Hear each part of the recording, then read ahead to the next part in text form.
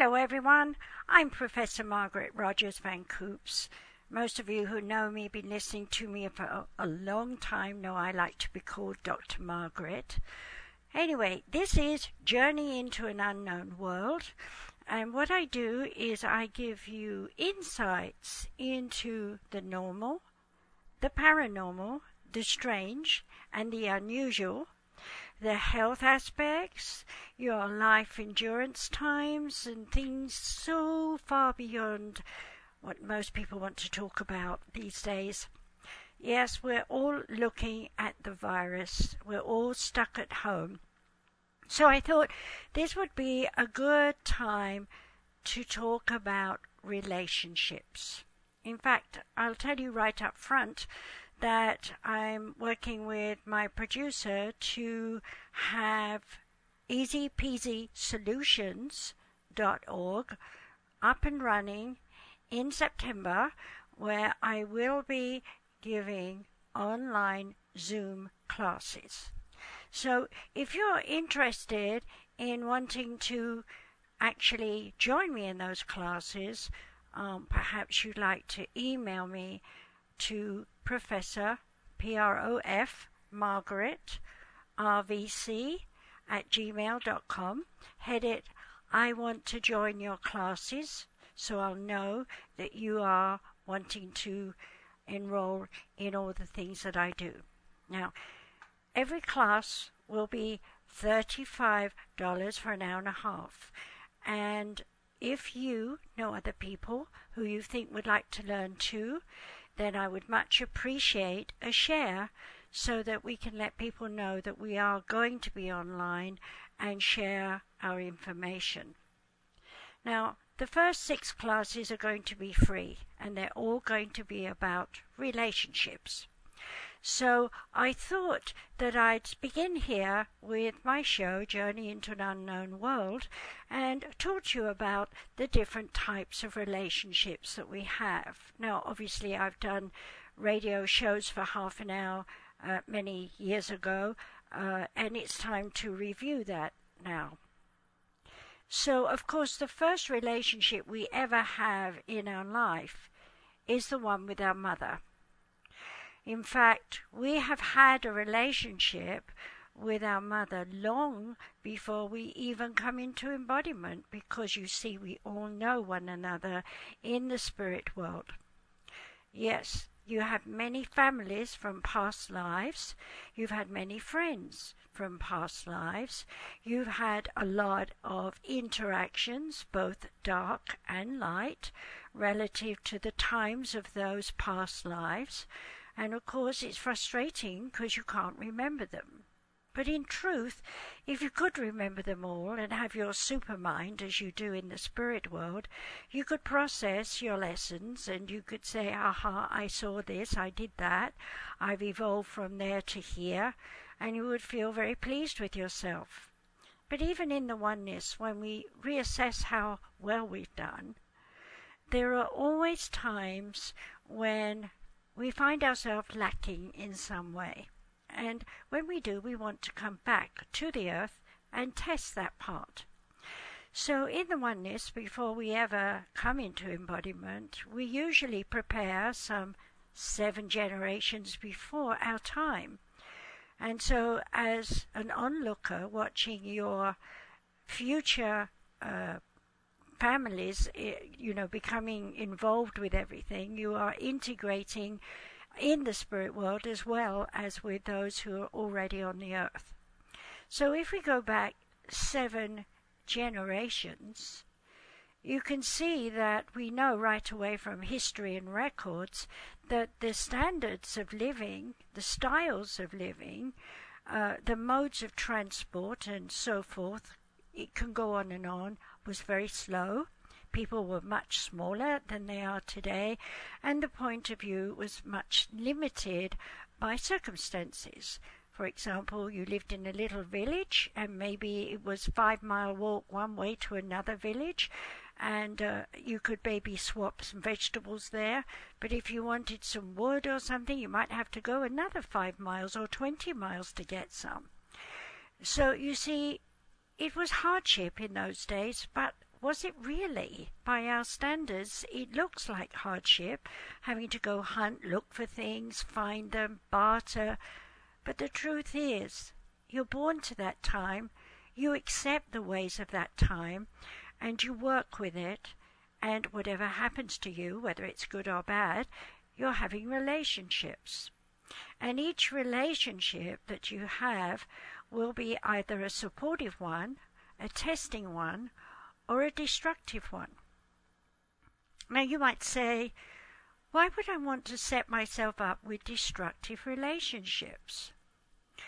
Well, the truth is, if you had everything all easy so that you could just sit back and be loved and just do whatever you wanted to do, like pottering around in the garden or deciding to go to work and make some money, and it's absolutely just enough for everything you need, you would be complacent in time.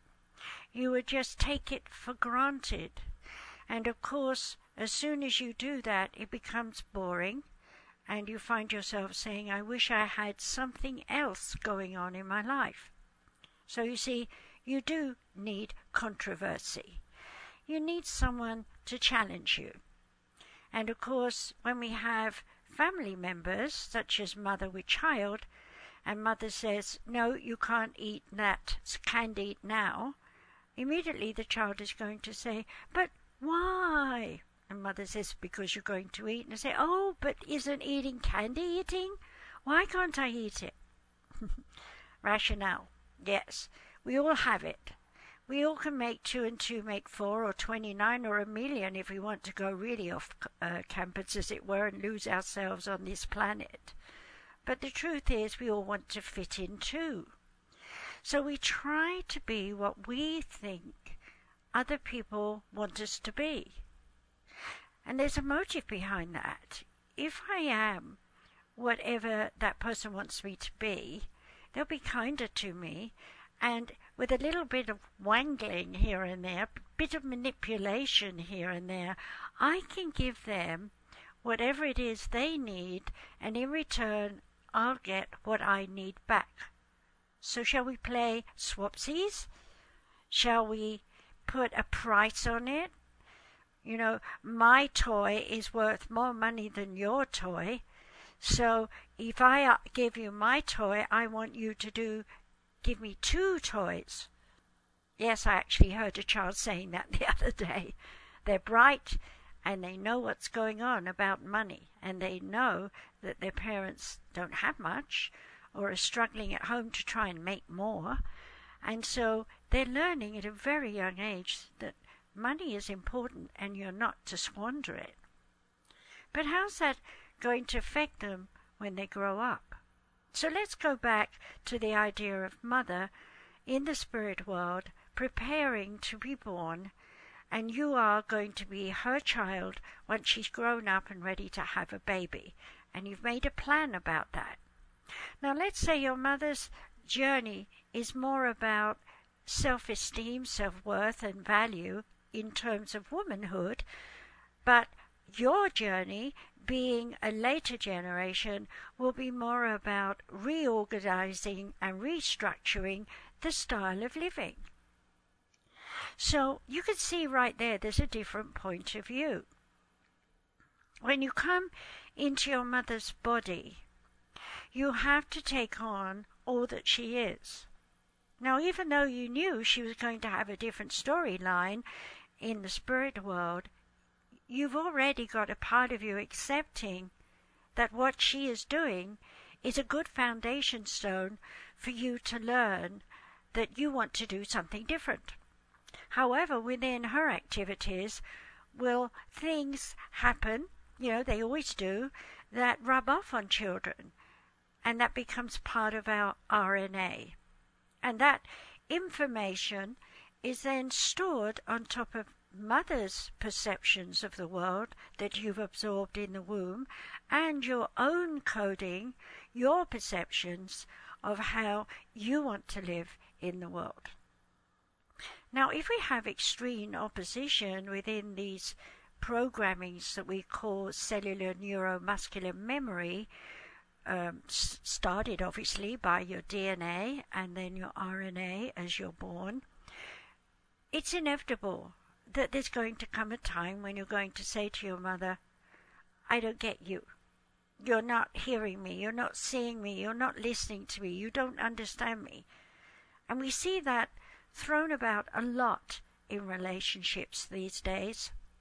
If I go back 150 years, women were in their place. They had to do what the men said.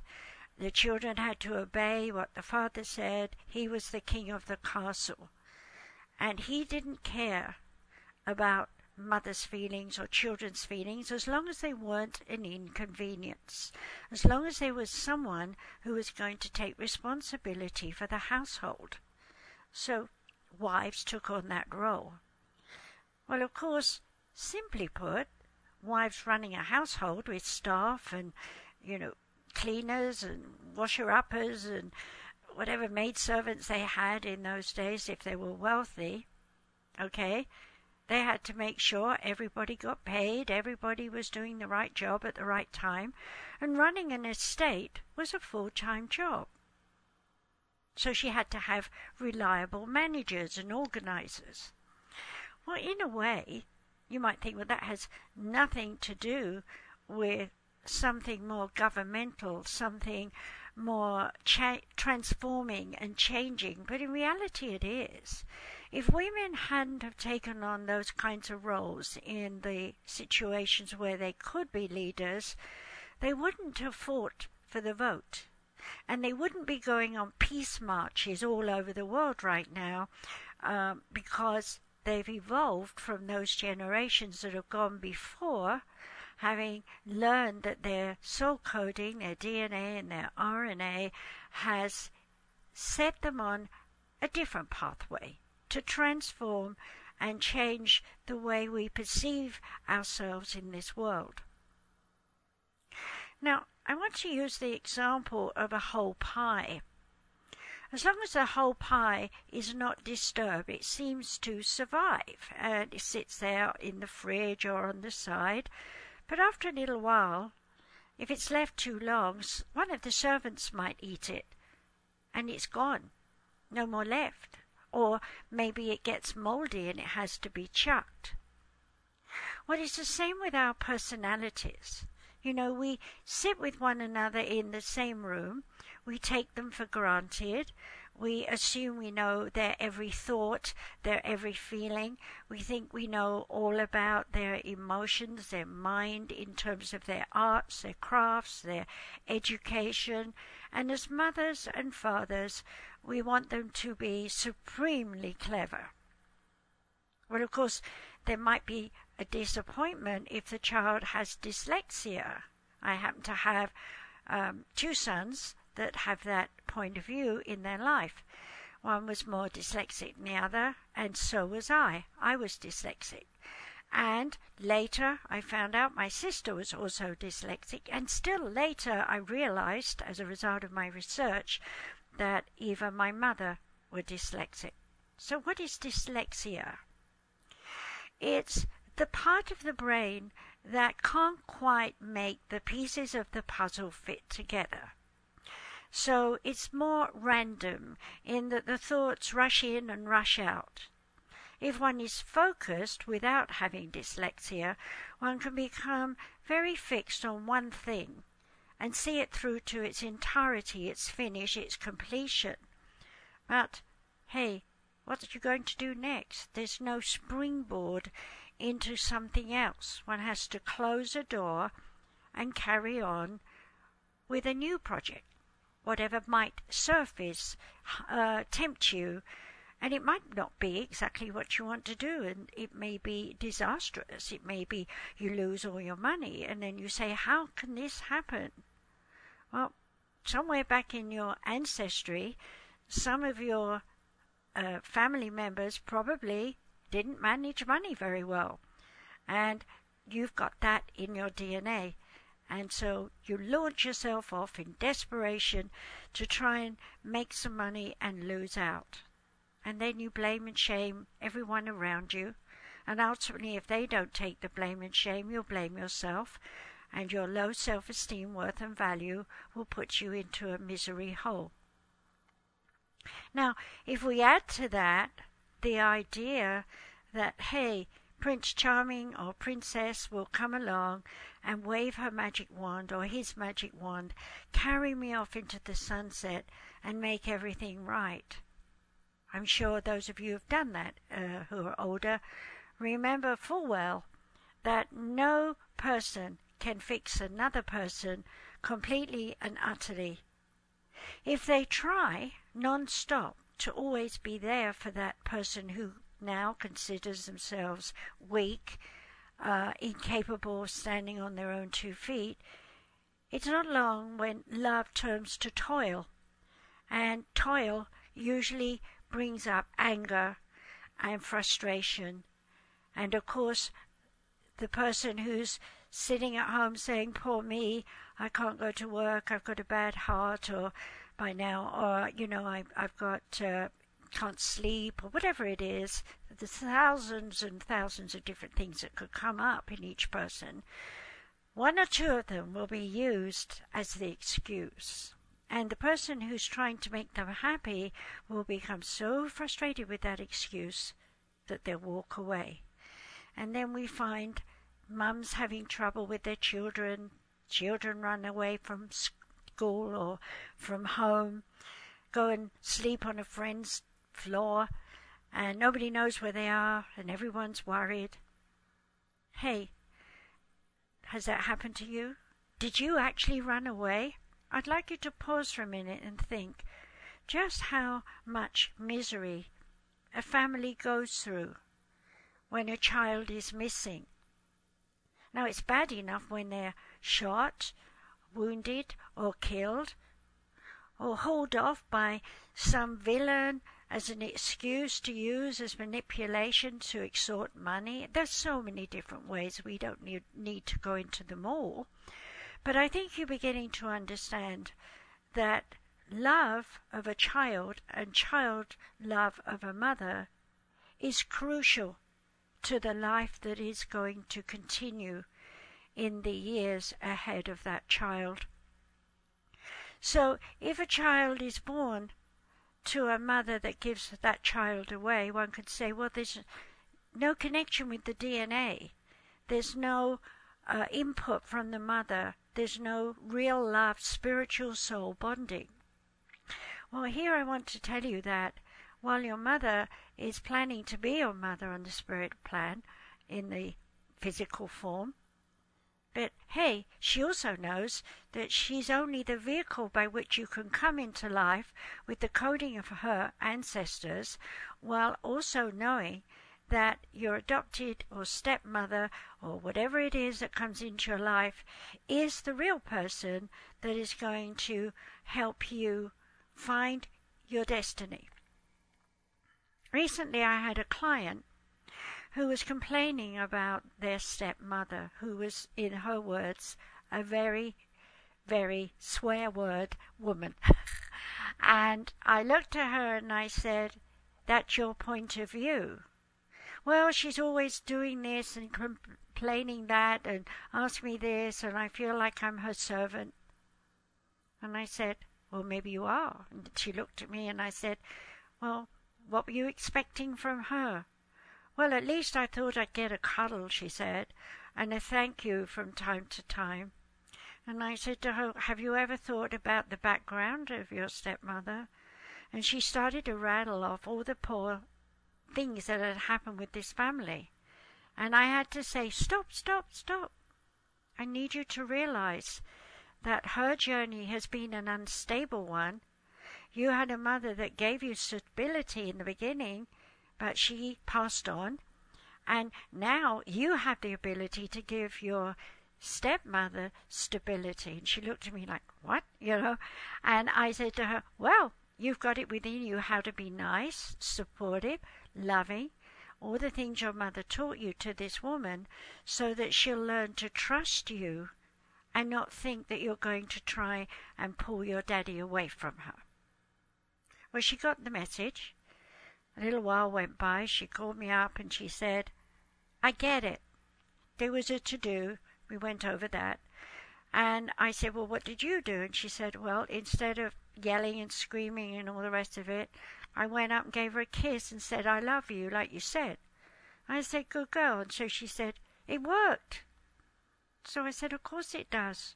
When you tell someone you love them and you show it with a hug or a kiss, it's what they need. They melt in your arms. And they remember that because it's kindness.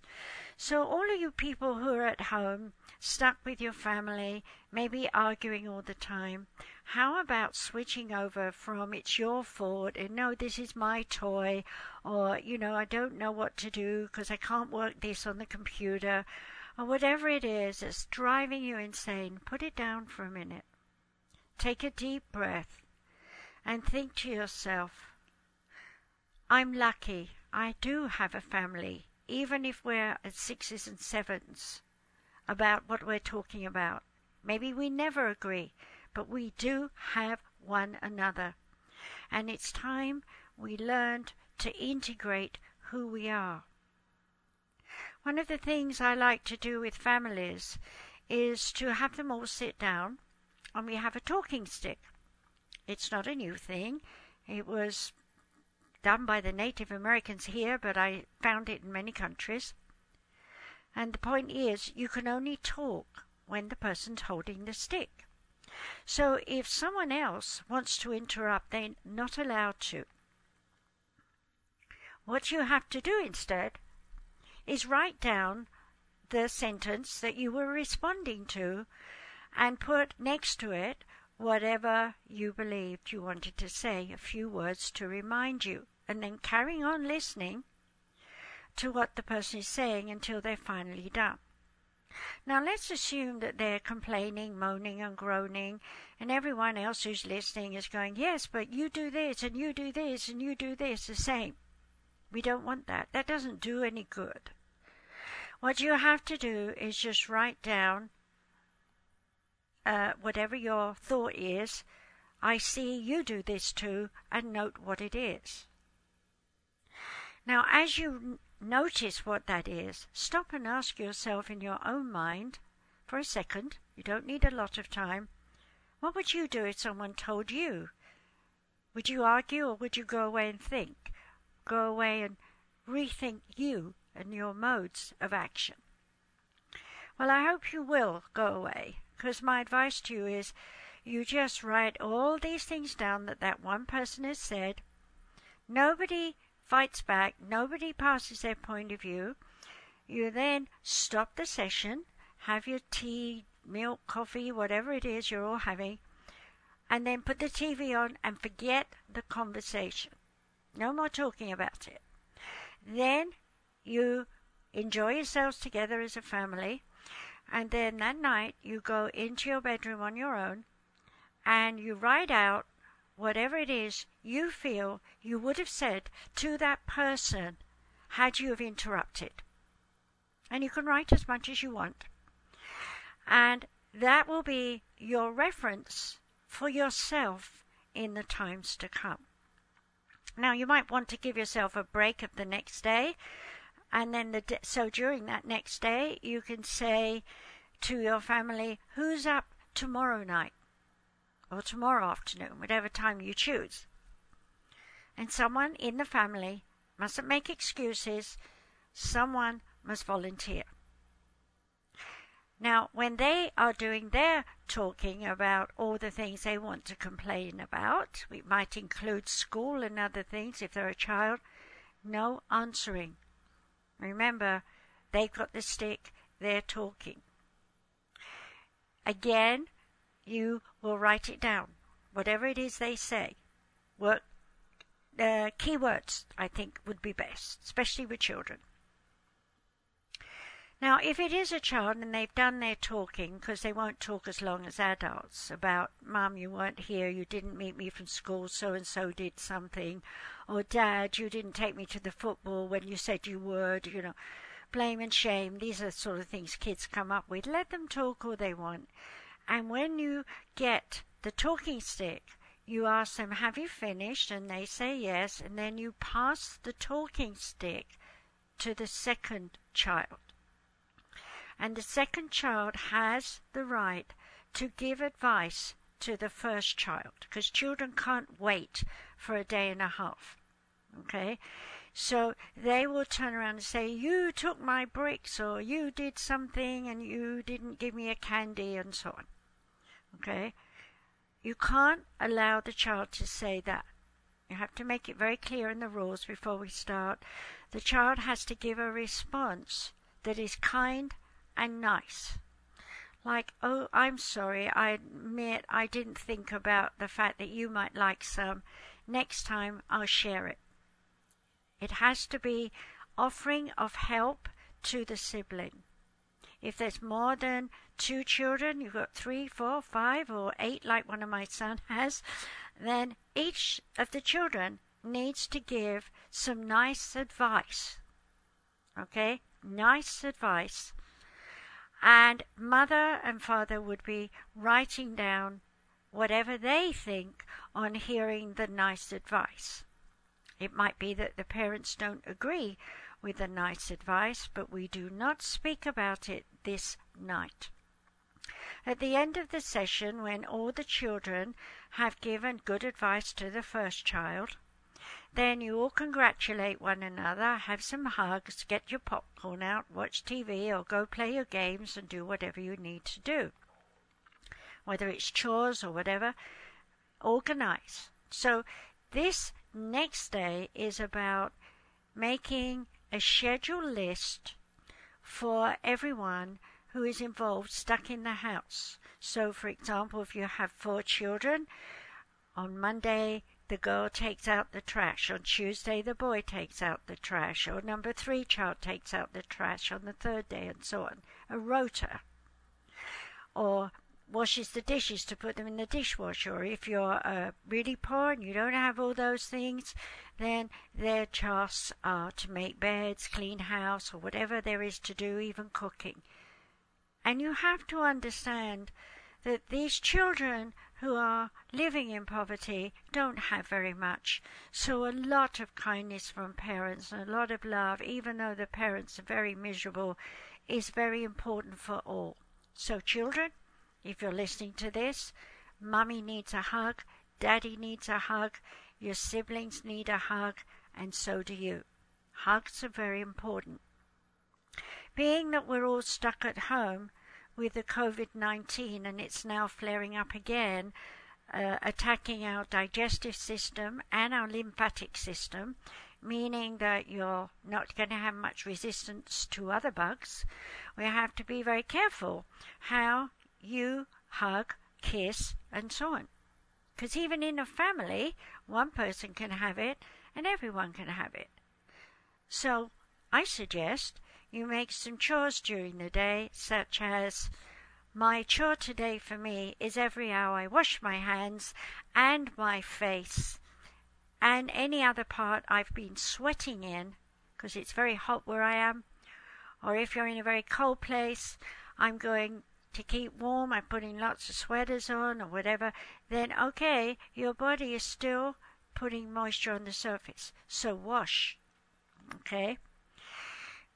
This new strain of the virus, the coronavirus, my spirit guides tell me will last until Christmas. So 2021, we should be moving away, and the planets are also less condensed over us, meaning that we'll have more freedom of choice in the way we perceive ourselves. So having talked about how to stop arguments in a house, I also want to talk about how to stop the motives that cause the arguments. So let me come back to siblings. Let's go there. Okay? If we have 4 children in the family, 1 or 2 might be very artistic, musical, while the other 2 may be very more scientific in mind or more practical, like football and games. And so you can see just by their interests that they can be very self-opinionated about their own sense of what they do in order to build up their own self-esteem, self-worth and value.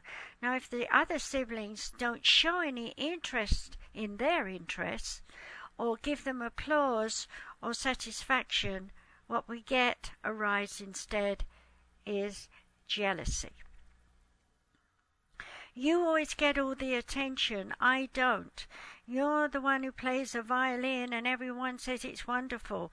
I go and kick the ball around and shoot goals and nobody tells me I'm wonderful. It's not fair. I know I'm good at what I do. Every child goes through jealousy. You can't be master of everything, and that's something they have to learn. However, with these children being born with 3 extra DNA strands now operating, we have children that are whiz kids, especially with technical stuff. You put a phone in the hands of a 18-month-old baby, and as soon as they learn how to switch it on and off and push buttons and play those games, by the time they're 2 or so, they know what they're doing with that. And I've seen my grandchildren doing that. Whereas when I was a child, had I been shown one of those, and even today, I'm still saying, well, what do I do? And my grandchildren teach me. You see, my mind wasn't educated to believe that I needed to know technical stuff. Because there wasn't any technical stuff in our world when I was born. Not any way that we had in our house beyond a radio.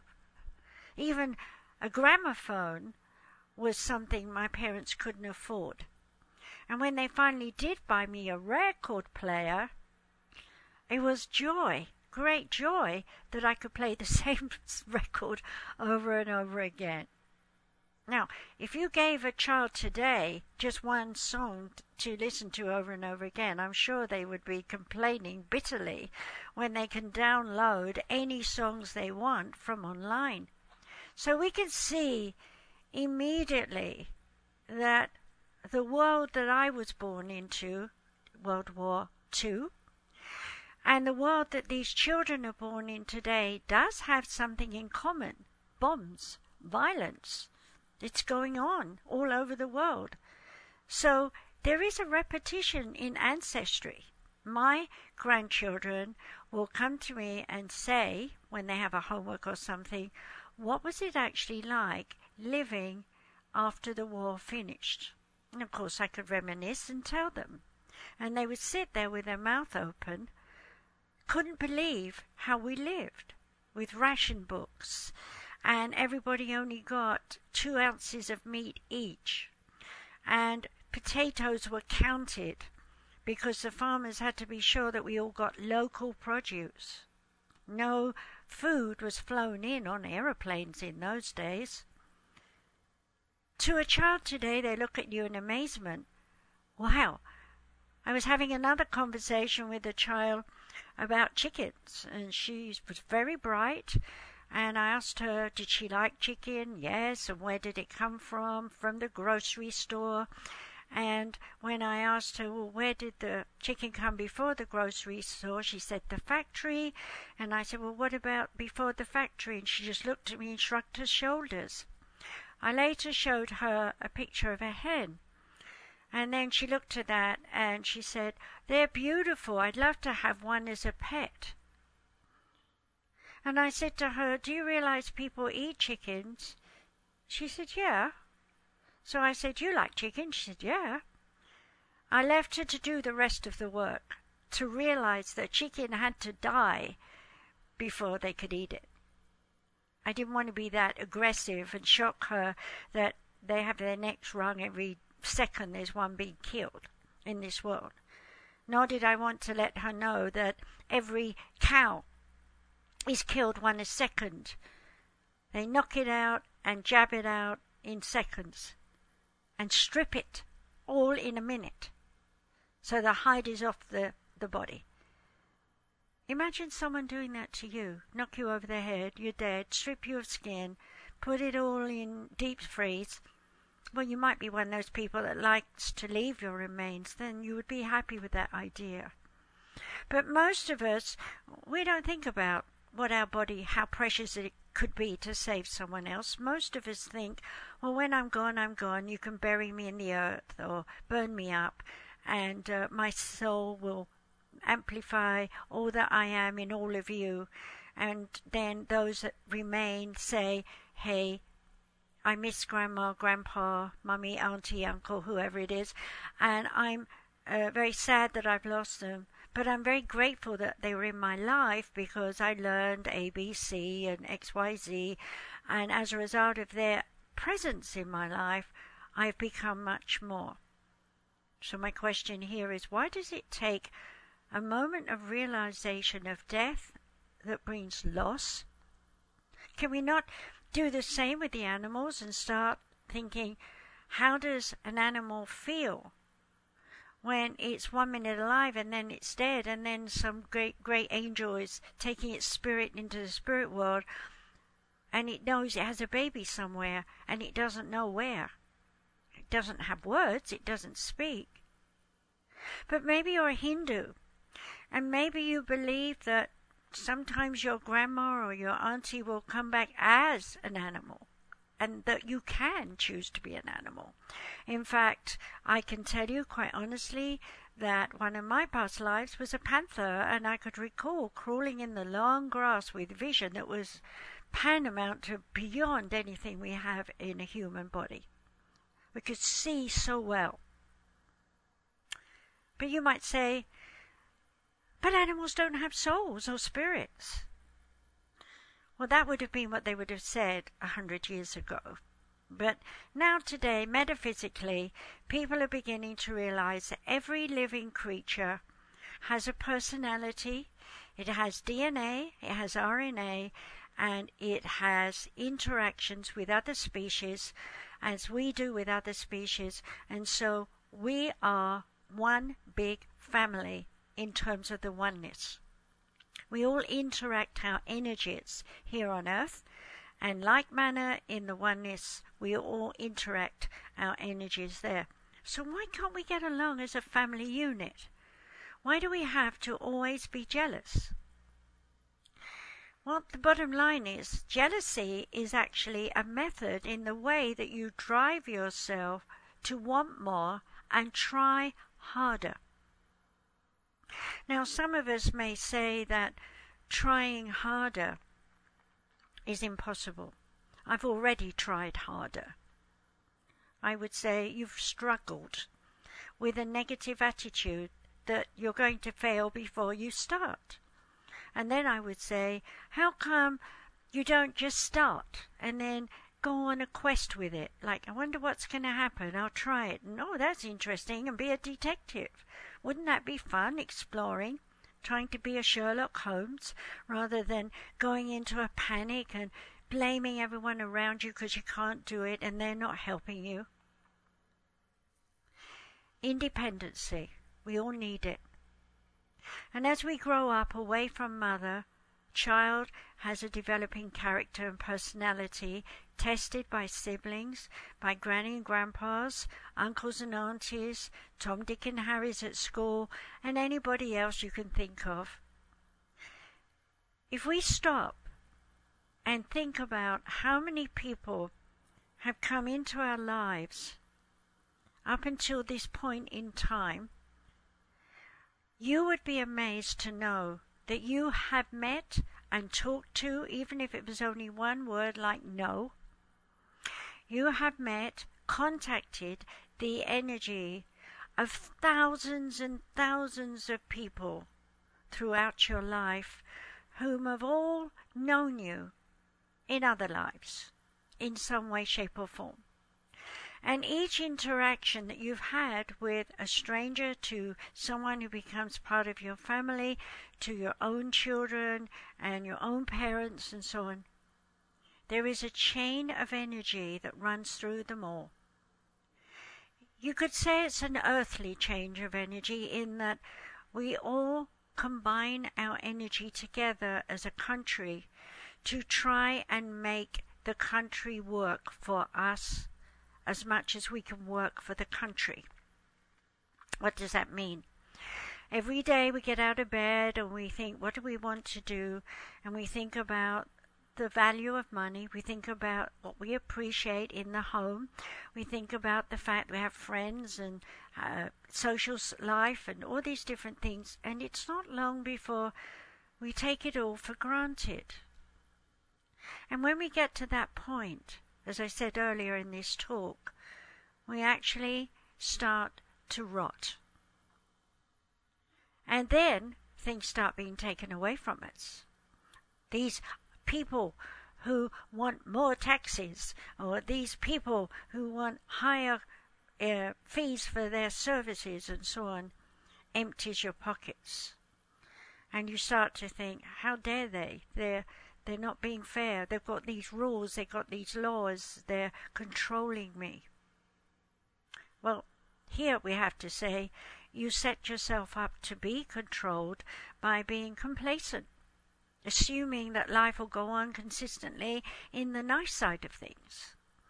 When in reality, you need someone to come along and burst your bubble in order to understand that there is more than just this comfort zone you've been in. That there's more to you in the struggles, trials and tribulations you go through.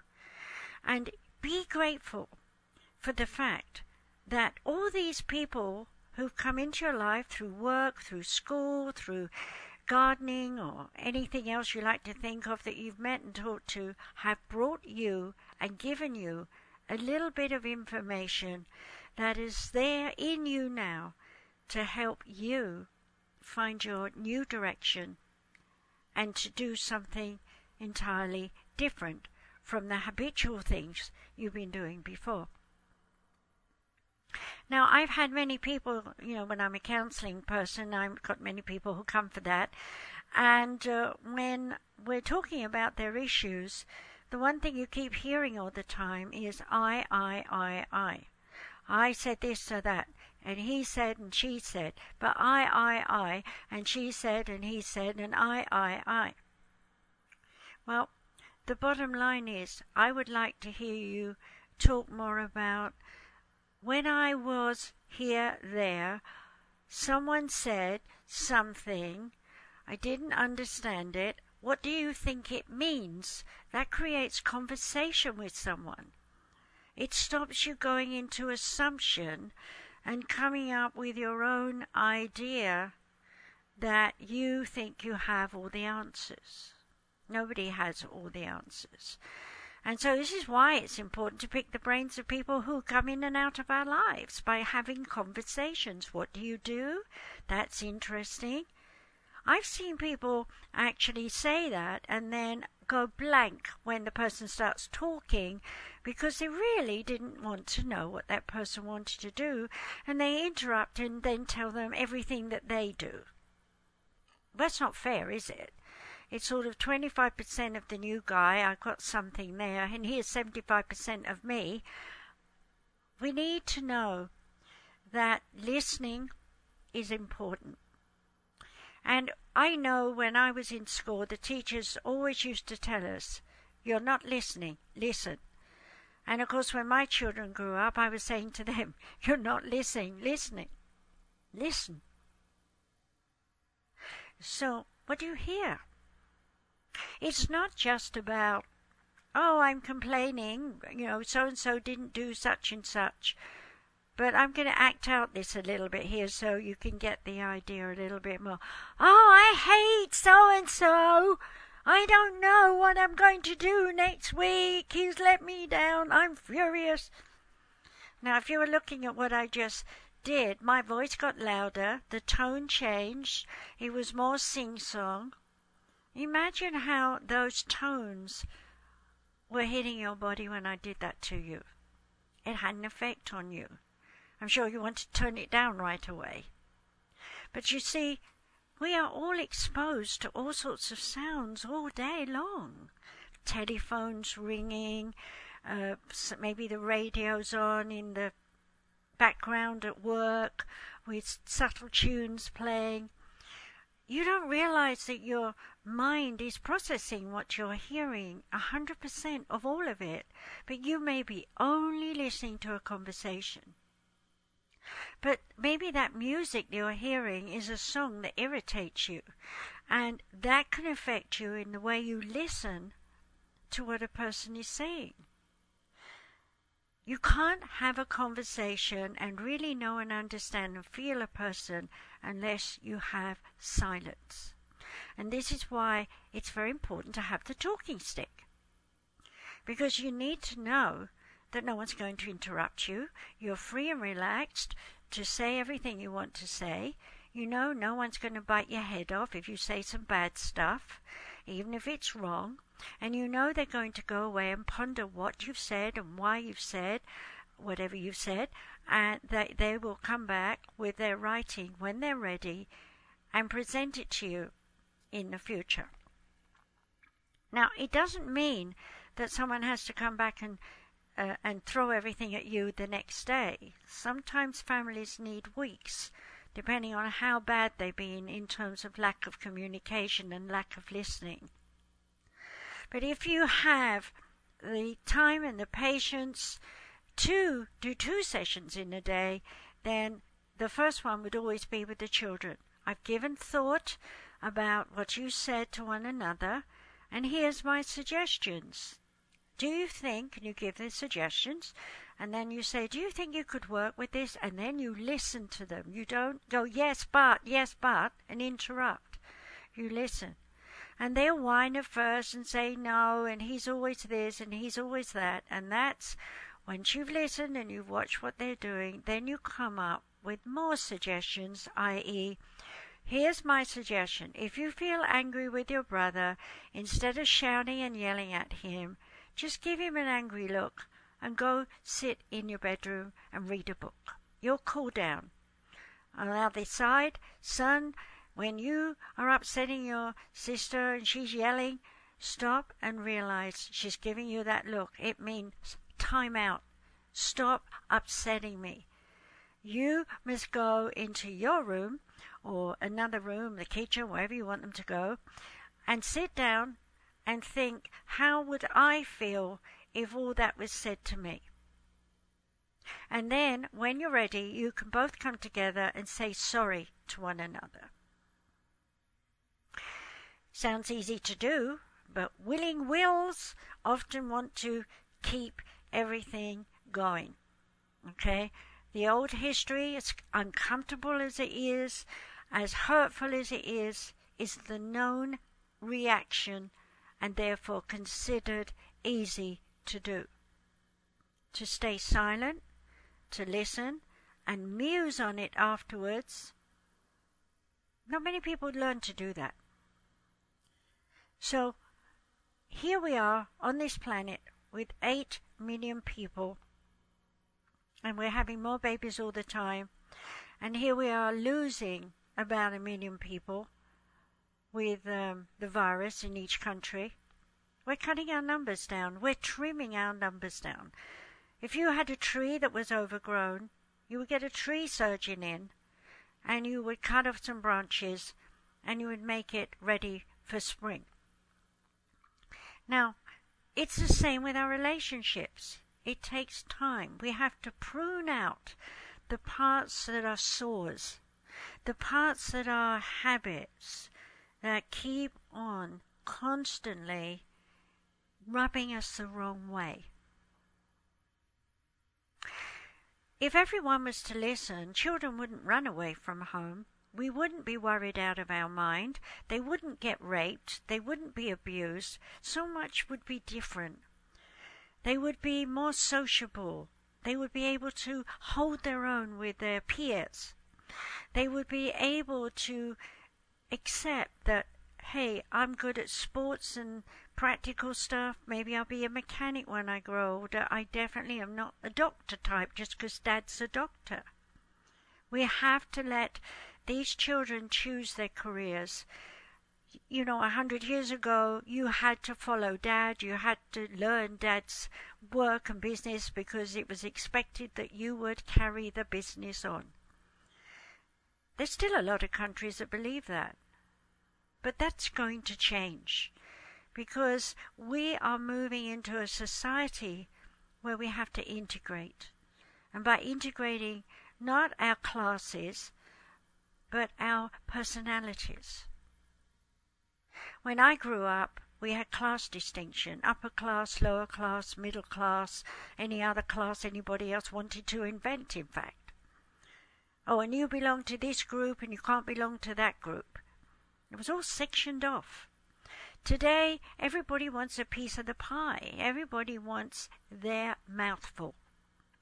And here we see countries all over the world right now saying they don't want their governments to run them as if they are still living 300 years ago or 400 years ago or 1,000 years ago, depending on how old the country is. And this is an important factor to realize that when we enter the Aquarian age, which is now, but we don't really know it completely because we're still running Piscean consciousness. Another 100 years from now, the Aquarian age will be people who want to syncopate musically, if you like, their interactions so that the left hand knows what the right hand's doing. Everything will be relabeled, reorganized, restructured because the technical age is here. Now, if you think about a child who was learning only in the 1970s, they had to have cards with words on. They had to learn the shapes and speak the word. And everyone said, oh, this is a much better way of teaching children how to read and write and spell. Well, as I said earlier, I had dyslexic children and I was dyslexic. You box words up. And now we know through a computer system that the brain doesn't read all those letters. It reads the beginning and the end and the general sense of the sentence and knows what that word is. Because you've seen it so many times. It's a photo memory of that word. You don't need to say, for example, Little spells little. All you do is you see the L, the one T in the middle and an E, and you know what it is. And if there's another letter in there that's different, you know what that is. Our brains are evolving. The brains that people had back in the 1700s are very, very different from the brains that we have today. We have more creases in our brains. We have more surface because of the creases in our brains. And of course we're growing bigger and stronger, so our skulls are growing bigger, so our brain has a bit more room. We are evolving. And people talk about aliens, and we've been, some way engineered and changed. Well, of course we have. Thousands and thousands of years, of eons of time, there have been species here on this planet. And they've come and gone, died out, other people have come and gone, and then we've interacted with genetic engineering. And here we are genetically engineering animals, our own babies. What more are we going to do? Okay? We will evolve, and one day we'll live somewhere else. But until then, our first step is to learn to know one another, to listen to one another, to appreciate the presence of that person in your life, and to understand that when there are arguments, jealousy, judgments, anything going on, it's all about you are not listening to me. So stop what you're doing. When they're angry and frustrated, sit down and say, okay, I'm listening. No matter how important everything else seems to be. Because that person is more important in your life for you to learn a lesson in giving of yourself to listen than any money in the bank or any other situation you're thinking about. Now, on that note, I've been talking to you for nearly an hour. I would like to say that if you feel you need my help at all, you will be able to write to me. I'm going to give you Professor, P-R-O-F, Margaret, M-A-R-G-A-R-E-T, R-V-C, @gmail.com.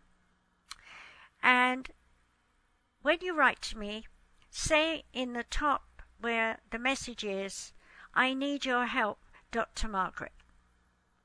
Then I'll know you're not pitching something. Okay? And I would like you to leave your phone number so that I can call you back on the phone and we'll discuss what your issue is, what your problem is, and how I can help you. Now, if you're having a lot of relationship issues, I'd like to let you know that next month I'm working with my producer. We're going to be teaching on Zoom, and we will have a website up called Easy Peasy as spelt, Solutions as spelt, .org. EASYPEASYSOLUTIONS.org. Go there when the website is up towards the end of this month and sign in. Say your name, your email, your topics of interest, because there's 1,001 things we can teach you. But the first ones, they're all about relationships. And I'll be talking about not just a generalized situation here in terms of yourself and being aware of others and family unit, but we're going to take, for example, mother with grandparents, or father with grandparents, or out of the family void into strangers at work, or out of that into creative artistic stuff and so on. So we'll be looking at the different kinds of relationships that you are likely to be having in your life, and this will be free to you when we start it. There'll be about an hour like I am now talking, but every so often if somebody wants to ask a question, they will be able to put that question into the chat room, and then my partner will read it out and tell us, and I will stop the flow of what I'm talking and answer that question. And then at the end, the other half hour will be all for you guys to ask me questions. If you need your own soul structure coding and you'd like spiritual advice and all that kind of thing, once again, right in the top of the email to profmargaretrvc@gmail.com, write, Margaret, I need a DNA and RNA spiritual reading. Same thing, leave your phone number, I'll get back to you. Okay? I'm here to help as many people as I can, because I know we are all desperate for someone to hear us, love us, support us, give us advice, and help us make life, the best that we can make it. My last little thing to tell you is, if you are interested in the books that I've written, then please go to Amazon.com and just put in my name in books, and you'll see all my books will come up. There are 15 of them, and there'll be a few more soon. If you'd like to watch my videos, go to youtube.com/user/Dr. Margaret. Okay? We will have more talks, and I will in time also be trying to get my radio shows up on YouTube as well. So we'll see where we go from here. But as you probably noticed, those who've been following me, that this is an hour show. So I'm going to be doing 2 one-hour shows a month now instead of 2 half-hour shows. So I am open to new suggestions on topics that you feel I haven't touched yet, or maybe I've only skimmed over, but you'd like some more details about that particular topic. And so again, write to me, Professor Margaret RVC@gmail.com, and here head it topic for radio show or videos. Okay? And I'll know then, I'll read it, and I'll reply back to you and ask you, leave your phone number again, and I'll give you a conversation about, and really get to the point, the nitty-gritty of what it is you want to know.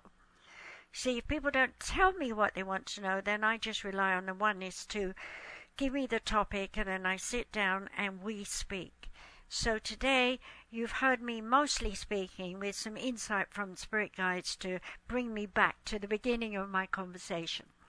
And the last but not least thing is, if you want to know about your DNA and RNA and all that, please do buy The Rejection Syndrome. You can get it as a download. It's an ebook, won't cost you much at all. And read that, and there's lots of stories in there. And last but not least, if you're into Donald Trump and you want to understand where he's coming from, his ancestors, it's a good study work. Again, you can get it as an ebook. It's a good study work to see how all his ancestors prepared the way for him to become president. It's not about his presidency. We don't have opinions about that. Okay?